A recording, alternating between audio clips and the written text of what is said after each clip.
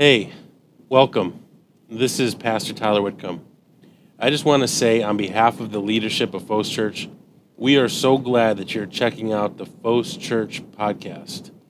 At Fos, we believe in the authority of God's word and the ability it has through the power of the Holy Spirit to change the hearts of mankind and to mold and shape its readers into the image of Christ. And so we pray that these messages would do just that you would hear God's word and be changed by it.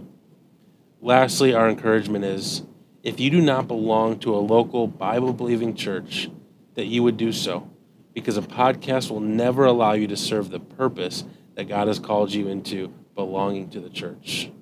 Well, good morning, church. It's great to be in the house of the Lord with you all. If you are new to Fos Church, or this is your first time in a while, just want to say welcome, as well as we started a brand new series last week that we entitled Living Hope. And Living Hope's a 10-week series walking through the book of 1 Peter. And that's one of the major themes, living hope. And what Peter is doing is he's offering a living hope to these churches that are scattered over dispersion of suffering.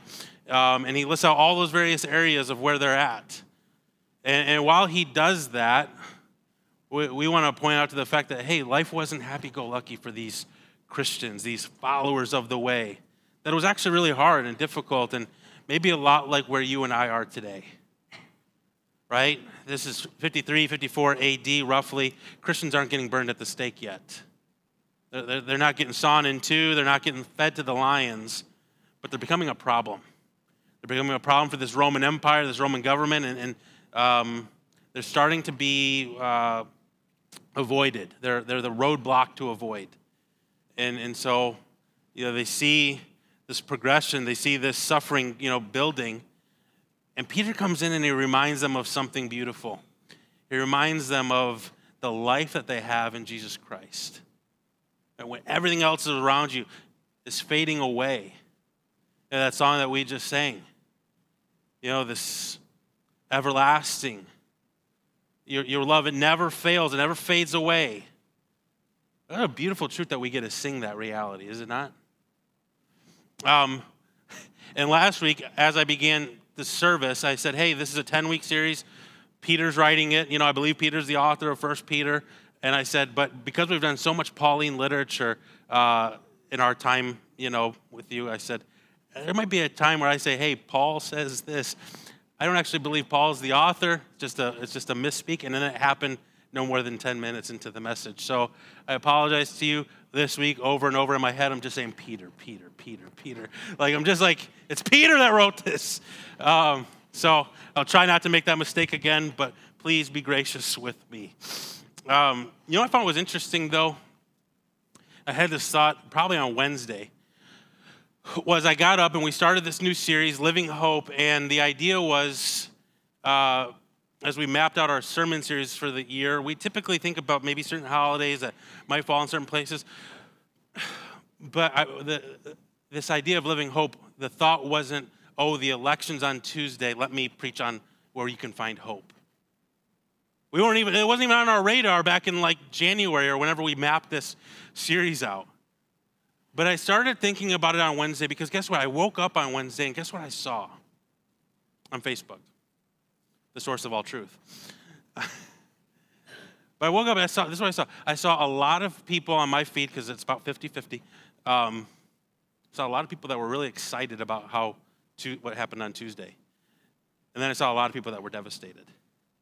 And I started thinking back to this series, this passage, what Peter's writing, and it's being a living hope. And here's what I thought about it. And I'll just be frank with you. Like, I woke up on Wednesday, and there were some things I wanted to know about. I'm like, my wife's right there. I said, Karen, what happened? How did the proposals turn out? I wanted to know. That stuff impacts our society, impacts the world that we live in, and so it's important. It was on my mind. But here's what I found interesting when I looked at how excited people were and how devastated some people were. Was for the people that were overly excited, people that, not just excited, but the people that hey, the day's been won. And then people that now were only discouraged, but felt defeated. You know what? I'm not getting into all of it today, but like, hey, if your political candidate wins, you might feel some level of excitement. That's okay. If your candidate loses, you might feel discouraged. That's okay. But when we start allowing our emotions to swing fully to one area or the other, to say, hey, the day has been won or I'm defeated, it's okay as a Christian to feel somewhat discouraged. Right? When Paul writes to the Corinthians, he says, I'm perplexed. If Paul's perplexed at times, you will be too. But Paul says, I'm perplexed, but I'm not crushed.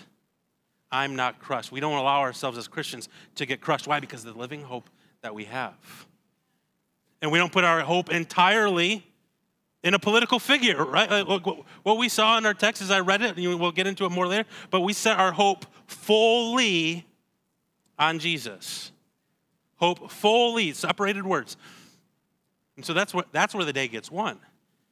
And so I started thinking about, okay, for the person that believes the day's been won, they have a misplaced hope. And for the person that's crushed, they have a misplaced hope. Right? We as Christians, we fall somewhere in the middle there. Right? There might be times where hey, our person won. We're feeling good about that. Or our person lost and we're feeling somewhat discouraged. You can be there. Those are real feelings, and we ought not to demonize those feelings as they're real. But that's what Peter wasn't, when he's writing this letter, he's penning this letter, he wasn't thinking about living hope being some sort of political figurehead. He wasn't saying, hey, there's our guy, there's our hope, let's place it all there. No, that's not what he's writing. He's pointing actually to a person, and it's Christ. To these people that are feeling some sort of way. And maybe you're sitting in here and you say, hey, maybe, you know what? The reality is I fall into one of those two categories, though. Maybe you're here and say, hey, I fall into one of those categories where, hey, I thought the day was won. Or maybe you say, hey, I'm crushed. Do I not love Jesus enough? Is my faith not valid? Is there something wrong with me? I'd like to encourage you this morning and say, hey, if that's you, if you fall into one of those categories, you're not lesser of a Christian. You're not lesser of a Christian because I was, even in our men's study on Wednesday morning, I was remembering the old hymn, Come Thou Fount. And the idea is prone to wander, Lord, I feel it, prone to leave the God I love. All these various temptations that we have in our lives, these things that offer some level of security or some form of excitement, they're temporary things. And you know what temporary things are really good at? They're really good at being sexy. They're really good at being alluring. They're really good at tempting you into believing that they're offering something that they can't actually offer. And so for us, at times, I even think about Peter. In Matthew 14, Jesus invites him out, and you might think I'm rabbit trailing, but Jesus invites Peter out onto the boat, and Peter walks on the water. And his eyes are fixed on God. And really, that should be the Christian life. In the midst of storms, our eyes are fixed on God. But if you read that story closely in Matthew 14, do you know what the thing that gets Peter to fall? Was that he said he saw the wind. Any of y'all ever see the wind? You can't see wind. I'm not a scientist, but I can tell you that. You can't see wind. You can see the effects of wind. You can see waves rolling. You can see trees blowing, but you can't actually see wind. He saw the wind and he fell. And he began sinking. How easy it is for us to get our eyes off of Jesus. And so you're not lesser of a Christian at times when you look to a figure that you think is going to help offer you some level of security and hope. But ultimately, we know from the Word of God that only Jesus offers a hope that's imperishable, that never fails, that's something you can always hold on to, that Jesus alone satisfies. And so these temporary things, as sexy as they can be at times, they don't satisfy. Only Jesus does that. And that's how we saw last week Peter open up. He shared how you exiles or you foreigners, this isn't your home. Best summarized is this: there is no home for the living in the land of the dead. There is no home for the living in the land of the dead. I referenced Psalm 27 when the psalmist David says, for I would have despaired, Psalm 27, for I would have despaired had I not believed that I would see the goodness of the Lord in the land of the living. If he didn't have some future hope in the land of the living, the kingdom of God. Man, if this world was all that there was, if the earthly kingdoms was it, he said, man, I would look around, I would see all of them, and I would say, I have no hope. I would have despaired. I would have been crushed had I not believed that God was going to be faithful to his promises, that there was something better than this world. And so this land is not the land of the living. This earth is actually the land of the dead, where everything is wasting away. Right? Every good gift you've ever been given, at this point, if they were given to you in your younger years, they're probably already in the dump. There were probably some item at a garage sale, but they're no longer where it satisfies your soul. And so in the midst of being where you're at, Peter says to these churches, let me remind you of the living hope that you have found in the person of Jesus, the one who has redeemed you. You know, you were once that person that was wasting away, and there was no future hope. There was no eternal state for you that was pleasant. But that muck and the mire, the dirty, the sins that you had done, that you've actually helped birth into this broken world, yet Christ saved you from that. Christ took every bit of brokenness in your life, and he's making something new in you. And he put in you seed, not a perishable seed, but imperishable, life for eternity.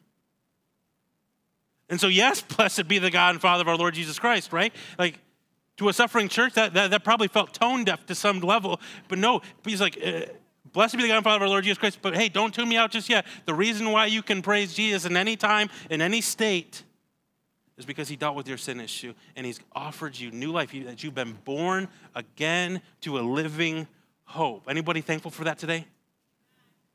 Praise Jesus. And so, because of this great news, because of this life, we can be fully, freely, forever forgiven. And it allows us to be able to do things like even suffer well. That's what Peter said last week. Peter says, hey, even though for a little while you have to suffer, even though you may suffer for a little while, you know that what God is doing in you is he's allowing your praises to go deeper. You're allowing to experience more dependence on God than you do in your prosperity. And it leads you to see him more clearly, and it allows your praises to go deeper. It allows your praises to go deeper. And when we pick up in our text today, we will see that in light of this new life, there's a conclusion to this. You know, because of this new life, because of this living hope, well, let me tell you something. And that's what we're going to get to in our 13 verses today. So Peter will encourage the church to live in such a way because of this new life. Anyone ever have a dog? Presently, now, past? You may have a dog, and we always had one in the Whitcomb household. At any point in my lifetime I can remember, we either had a cat or a dog, but primarily we had both. And they're messy. They stink. They need to be let out. But I remember we had a cat first. And we couldn't wait to get a dog. We so desperately wanted a dog. I was like, Mom, please, we want a dog. And I still remember this time. It was Sunday after church. There was a guy in our church was going to the Marine Corps, and he couldn't take his dog, obviously, with him. And so I'm outside with some other kids, and we see this guy walking with a dog. And this kid sitting next to me goes, yeah, that dog's actually being given to my grandma. I was like, oh, that's... And then I get told, this is your dog. And so I was like, yeah, bye-bye, grandma. It ain't your dog. It's my dog. And it was a Sheltie, which if you know anything about Sheltie, it's just the shorter, pudgier version of the collie. The collie is the Lassie dog. And this was Starbuck. He had purple highlights. Don't make any judgments.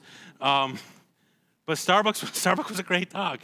And periodically in the next 20 years, we had several dogs and several cats, and now my parents' backyard is a pet cemetery. It was just like every time a pet got cremated, we had to do some weird burial service. It was like, well, has anybody got any final words? It's like, this is weird. Let's stop. At some point, this is creepy. But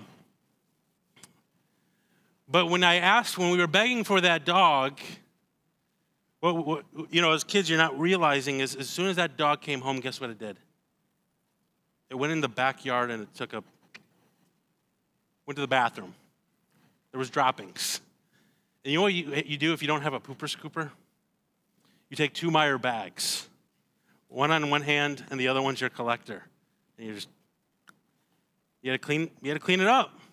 You gotta let it out. You gotta get it washed. You gotta get it cleaned. You gotta feed it. You can't leave anywhere without taking it with you or finding some level of doggy daycare. Your whole life changes. There's new things that as you bring in a pet that you don't necessarily think about. But you get a pet, your life changes. And so that's why I've been so adamant in these first 2 months of marriage. We're not getting a pet. I don't want to do half of these things for myself, let alone a dog.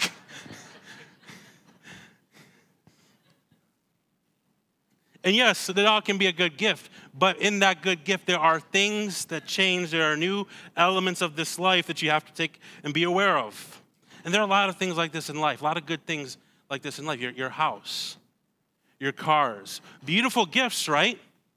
But another show of hands, we're being you guys are participating well today. Anybody like paying property taxes? Don't know anybody that likes to do that. But a house is a beautiful gift. But with it, there are things that change about your life. A car. I got that Nissan Xterra, 4-wheel drive, V6. It's awesome. But guess what's not awesome? 14 miles to the gallon. Anybody see gas prices lately? They're back up to north of $4. Does that bother anybody here? If that ain't hurting your pocket, you are blessed and highly favored, my friend. But again, good gifts do alter our lives in different ways, shapes, and forms. And in the Christian life, it's just that way. You've been given a gift. You've been given new life. And in that, there are new things that you need to be aware of. There are new things that you've been called into. And in that, the beauty of the life that's in Christ is that the things that you've been called into, these new expectations, these new things to be aware of, aren't miserable. They aren't miserable. There's a living hope because of these things. And that doesn't mean Christians are void of pain and heartache. No, that stuff still exists, but it's still this idea that what Jesus calls us into is the fullness of life, that we would live life as it was intended to be lived. It's as if when the psalmist says that the boundaries have fallen for me in pleasant places. That the parameters that God put in, marriage like this, sex like this, parenting like this, all those things, money like this, serving like this, he's not robbing from us. When he sets the structure on how to live this life, they have fallen for you in pleasant places. When you look at the Word of God, the way he has lined it up, and then if you were to venture outside of those lines, then you can experience the real heartache and pains of sin that God never wants or intends for you to actually live in and experience in. The parameters that God gives his followers are always, always, always for our good. And so with that in mind, if you have your Bibles, let's look at our text this morning. It'll be up on the screen, starting in verse 13. Therefore, preparing your minds for actions and being sober-minded, set your hope fully on the grace that will be brought to you at the revelation of Jesus Christ.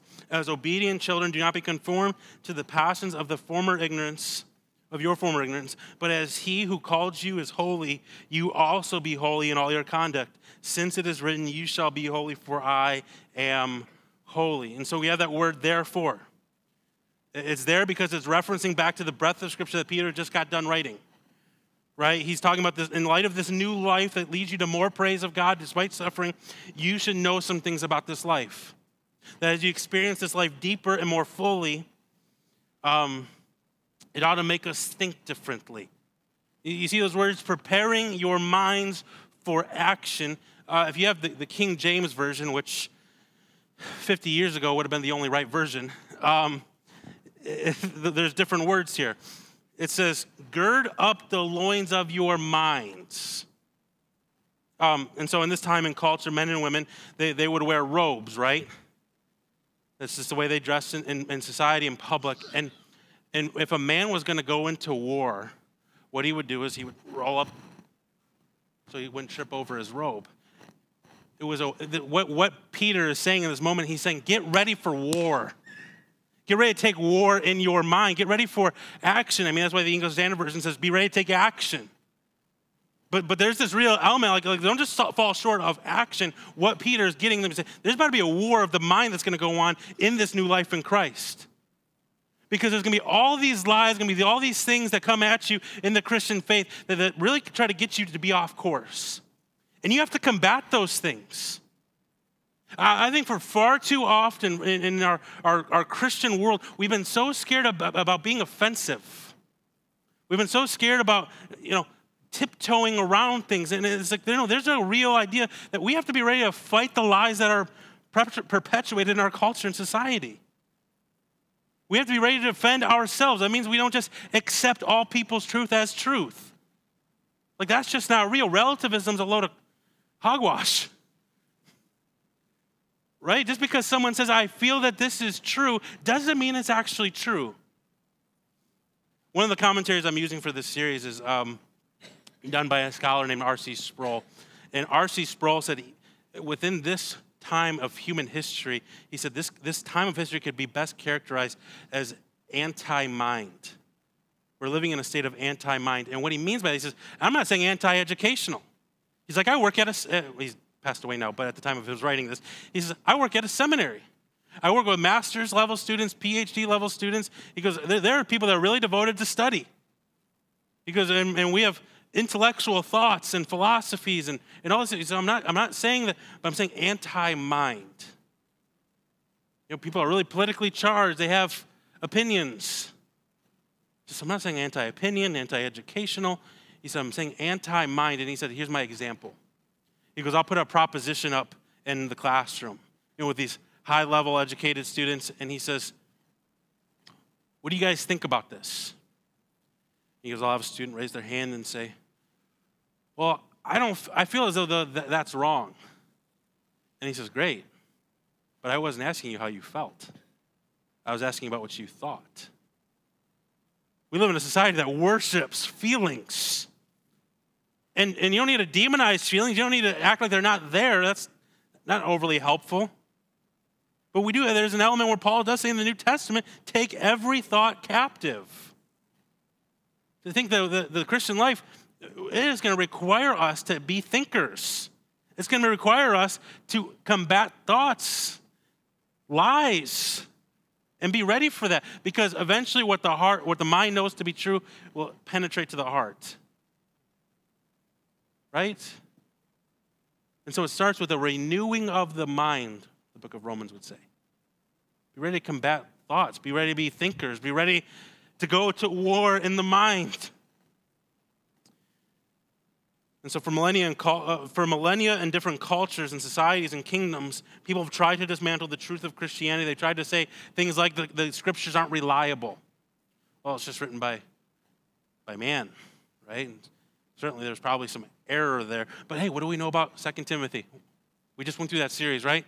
All scripture is God-breathed and is useful for teaching, rebuking, correcting, and training in righteousness. So yes, you have over 40 different human authors on multiple continents over the course of 1,500 years. And yet they're all testifying about the same triune God. Why? How? Because there really is one ultimate author. The rest of these humans are just scribes. They're just penning the words that are being told to them. And so the thing that our minds do need to grasp, the thing that we really need to take hold of and not waver from, is this idea of what Peter continues on, that Jesus' grace is really enough. Because I think that's the thing that plagues so many different people. More Christians buy the lie, or the lie that Satan wants to get them to waver from, is that Jesus' grace wasn't enough. And yet Peter here says, hope fully. Not hopefully, not like a maybe, not some optimism. No, he says, set your hope fully. Those words are separated. Take this to the bank. Never waver from this. Well, what should I never waver from? The grace that is yours in Christ Jesus. The lie the enemy wants you to believe is that Jesus' death, burial, and resurrection was not enough for you. Some of the lies and the temptations that the enemy would want you to believe is that your identity is sinner, enemy, outsider, stranger. And yet for the believer, the one who's been redeemed by Jesus' death, burial, and resurrection, born again to a new living hope, you're no longer those things. You are no longer outsider, but you're insider. You're no longer a stranger, but you're family. You're no longer enemy, but you're friend. These are the new identities that have been given to you because of what? The grace of Jesus. So it's not, the message isn't try harder, be better to get yourself in on the inside. It's like, no, what Jesus has done fully for you has brought you into this family. You've received adoption as sons. You have the full inheritance now as a believer. If you're a man or woman of God who's put your trust in Jesus Christ for the forgiveness of sins, you're fully, freely, forever forgiven. You have been given new life, not of perishable seed, but imperishable. It doesn't fade away. And so what I love about this idea of hope fully, well, as I was going through the study this week, I started realizing we don't have the same English equivalent for that word hope. Because in our English, how do you view hope? You're hopeful. Maybe it will happen. It's this kind of almost blind optimism of, okay, maybe this will turn out the way that I'm hoping it will. We have a hard time thinking about hope outside of that situation, or outside that circumstance, right? That it's a maybe, hoping that it will happen. It might happen. But did you see this? This is incredible what Peter says about hoping fully, this Christian hope. We don't do this as blind optimism. Peter says hope fully on what will be brought to you. What will be. Peter doesn't open the door for optimism. He doesn't open the door for maybe. He says we have a hope that doesn't let us down. And so in a world and culture that's taught you to not let your hopes get up, I'm telling you, get your hopes up. Peter's encouraging you to get your hopes up. And one of the things his grace allows us to do is live differently. I remember one author says this. He says, when the grace of God sinks in, we will be amongst the least offended and most loving people. For the last 3 weeks now, my wife and I will go on a walk on Sunday morning. Karen and I will go out for a walk on Sunday morning. Yesterday, she says, so do we get to go on a walk before church, and now it's a tradition? I said, babe, it's happened like once. It's not a tradition. Well, it's becoming a tradition, and we walk around Auburn Hills at like 7 in the morning, so be on the lookout for us if you're cruising around Auburn Hills. But, I was telling her about that quote on our walk this morning, and I said, how amazing would it be to actually literally live that out, though? To be amongst the least offended people. Because we live in a society where it's so easy to get offended. And again, 2 months into marriage, we're finding it's really easy to get offended with one another. Already. And we get defensive and we want to argue. And it's about silly stuff. It's about silly stuff. Are we going to sleep in our master bedroom or the guest bedroom tonight? Who cares? Who cares, right? And yet, we put these positions up and these walls are so strong and it's back down. But if you realize this new life that has been given to you in the person of Jesus, and you've been forgiven fully, freely, forever forgiven, why do we get so uptight with other people? Why do we hold these guards up that are so strong that we're unwilling to, don't offend me, I'm going to offend you, I'm going to defend myself. And I'm not saying don't be a pacifist, but how easy is it for us to get offended? And we have this hope of this new life. And yet we find ourselves, again, getting into silly arguments. And if this is what the grace affords us, if it allows us to live differently in this world, we don't have to fly off the handle. We don't need to hold grudges. We don't need to repay evil for evil. Why? Because Jesus has forgiven us. The grace that is yours in Christ Jesus. Remind yourself of that. Hold this truth to be real in your life. Be gracious. Why? Because Jesus has been gracious to you. Why I don't need to be so defensive with my wife is because Jesus has been gracious with me. And so in the way Peter is quoting in the Old Testament here, in verse 16, you see that word holy, God being holy. So that word holy just means to be set apart, to be different. And so God said that to the nation of Israel. He says, be holy as I am holy, or for I am holy. And so what is God different from? Well, he's different from humanity. He's different from the people he created. He's set apart in that way. In fact, in Psalm 50, one of the things that God says to the nation of Israel, he says, one of your big problems was that you thought I was just like you. One of the biggest problems you had was you thought I was just like you. Anne Lamott says that if your God never disagrees with you, you're probably just worshiping a self-idealized version of yourself. Right? If God never disagrees with you, if your God never disagrees with you, more than likely, guess who's God? You are. Your way's always right. But God is different from us. His ways are not like Isaiah 55. My ways are not like your ways. My ways are higher than you. And so if God is holy, separate, distinct from his people, in the same way, we've been called to be holy, as God is holy. Well, can you be like God? Can you be perfect? Well, no, God's not asking you to be perfect, but he says, in the same way that I'm holy, distinct from humanity, you ought to be distinct from the world. There ought to be something different from you. Why? Because the grace that has been given to you in Jesus. Fix your mind on that. To be separated from the rest of the world, to be separate from the rest of the world. And so in these few verses that we have, verses 13 through 16 up on the screen, what are ways that we've been called to be different? It means that we don't give in to worldly passions in your old ignorance, in your old ways. It means that we're supposed to be gracious people. We don't fly off the handle like everybody else. We don't hold grudges like everybody else, but we're willing to forgive.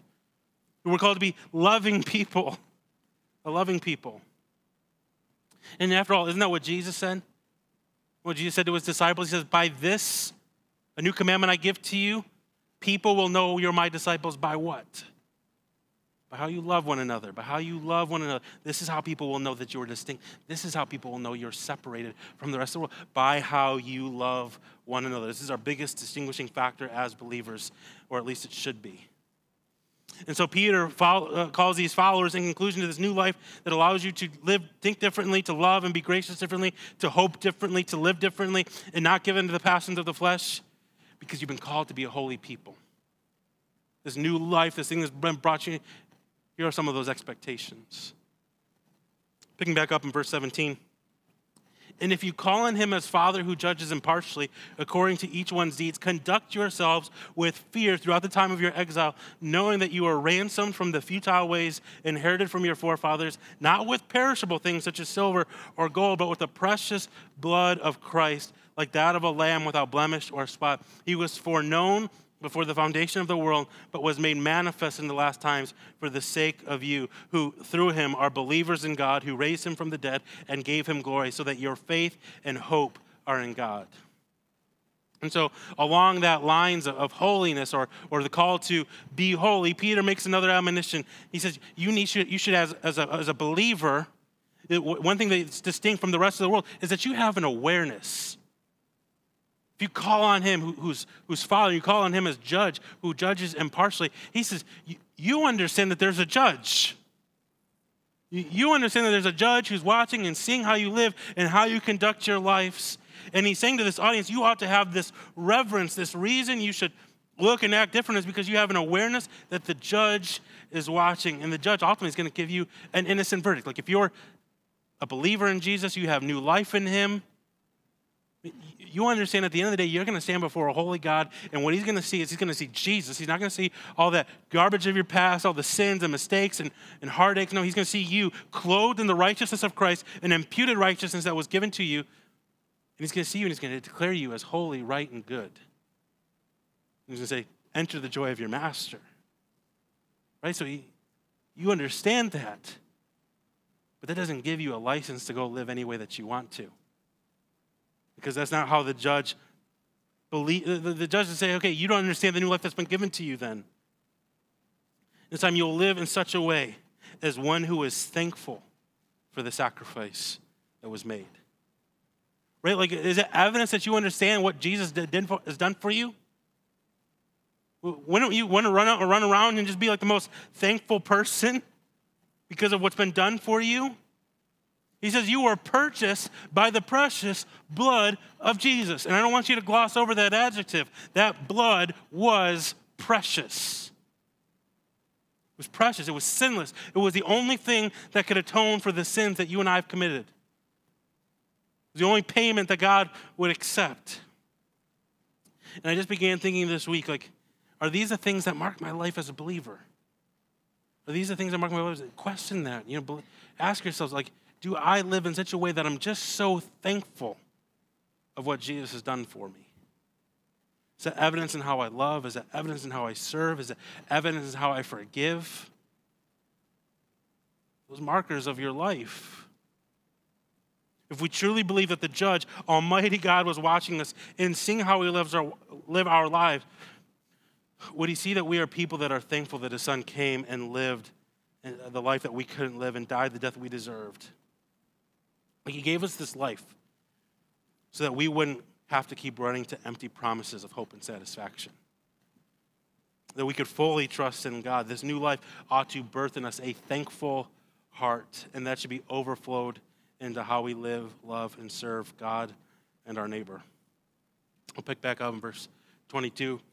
Having purified your souls by your obedience to the truth for a sincere brotherly love, love one another earnestly from a pure heart, since you've been born again, not of perishable seed, but of imperishable, through the living and abiding word of God.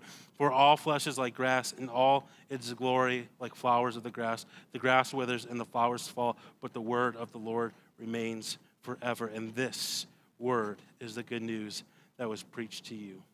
Peter points to this reality that as we become obedient to the truth, that it will in fact cause us to love.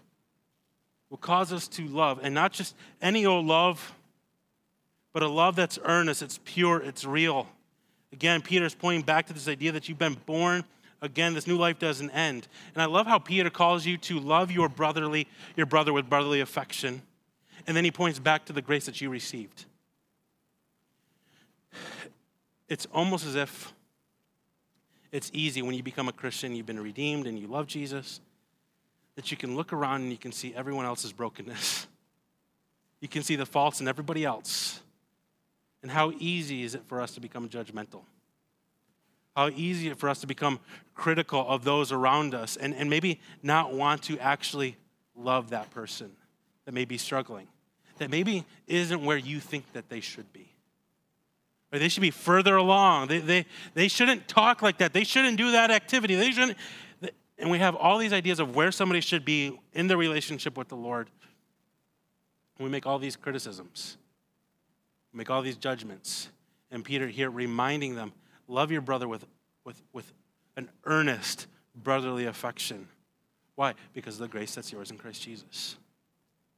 You were once that person that needed that love. You were once that person that needed grace. And so why would we not be gracious towards other people? Why would we not be loving and serving towards our neighbor?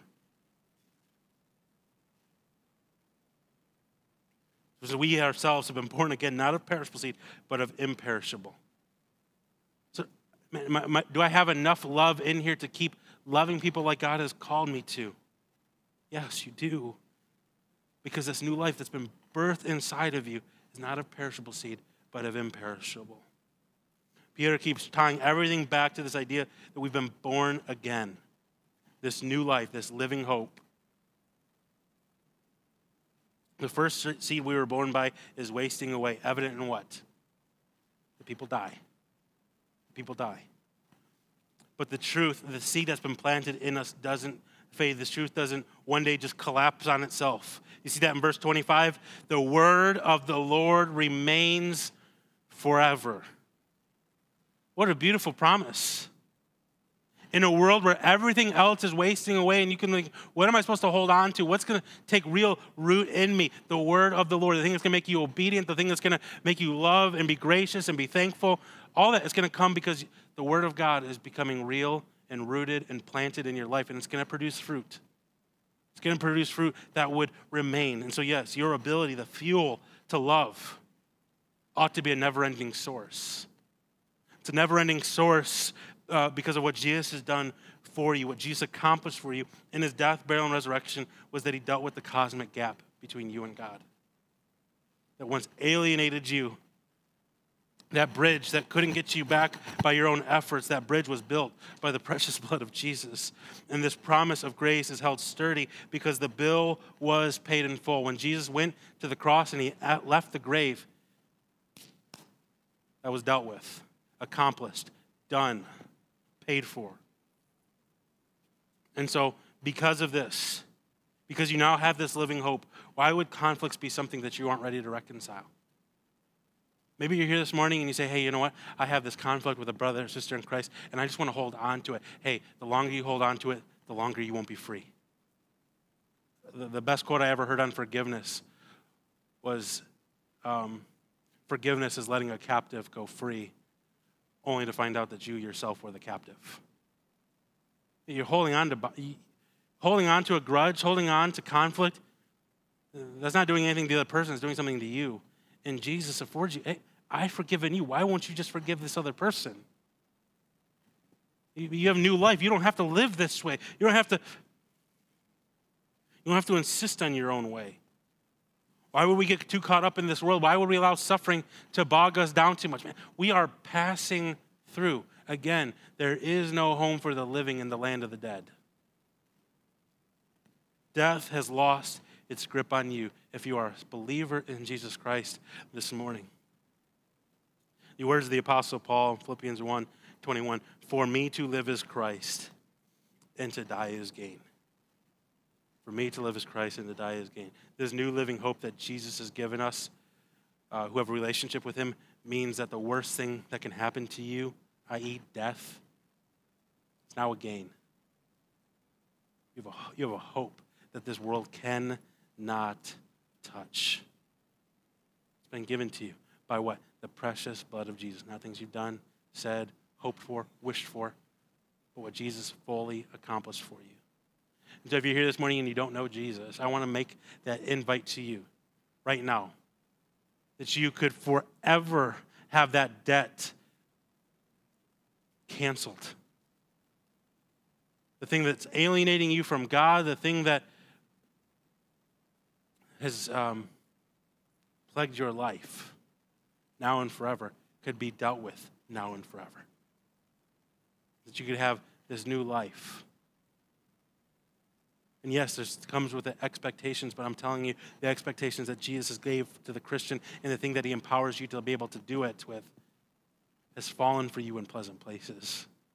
I'm telling you, there is no better life than the life that Jesus has called us into for those that would call themselves sons and daughters. And so it's confession and repentance. To confess with your mouth and believe in your heart that God raised Jesus from the dead, you would be saved. No magical prayer, magical words, an honest confession that Jesus, you are Lord of my life. And so if you have questions with that further, I'd love to talk with you afterwards. I'll be here for a while. So don't leave without making that decision today if you never have. Let me pray for us.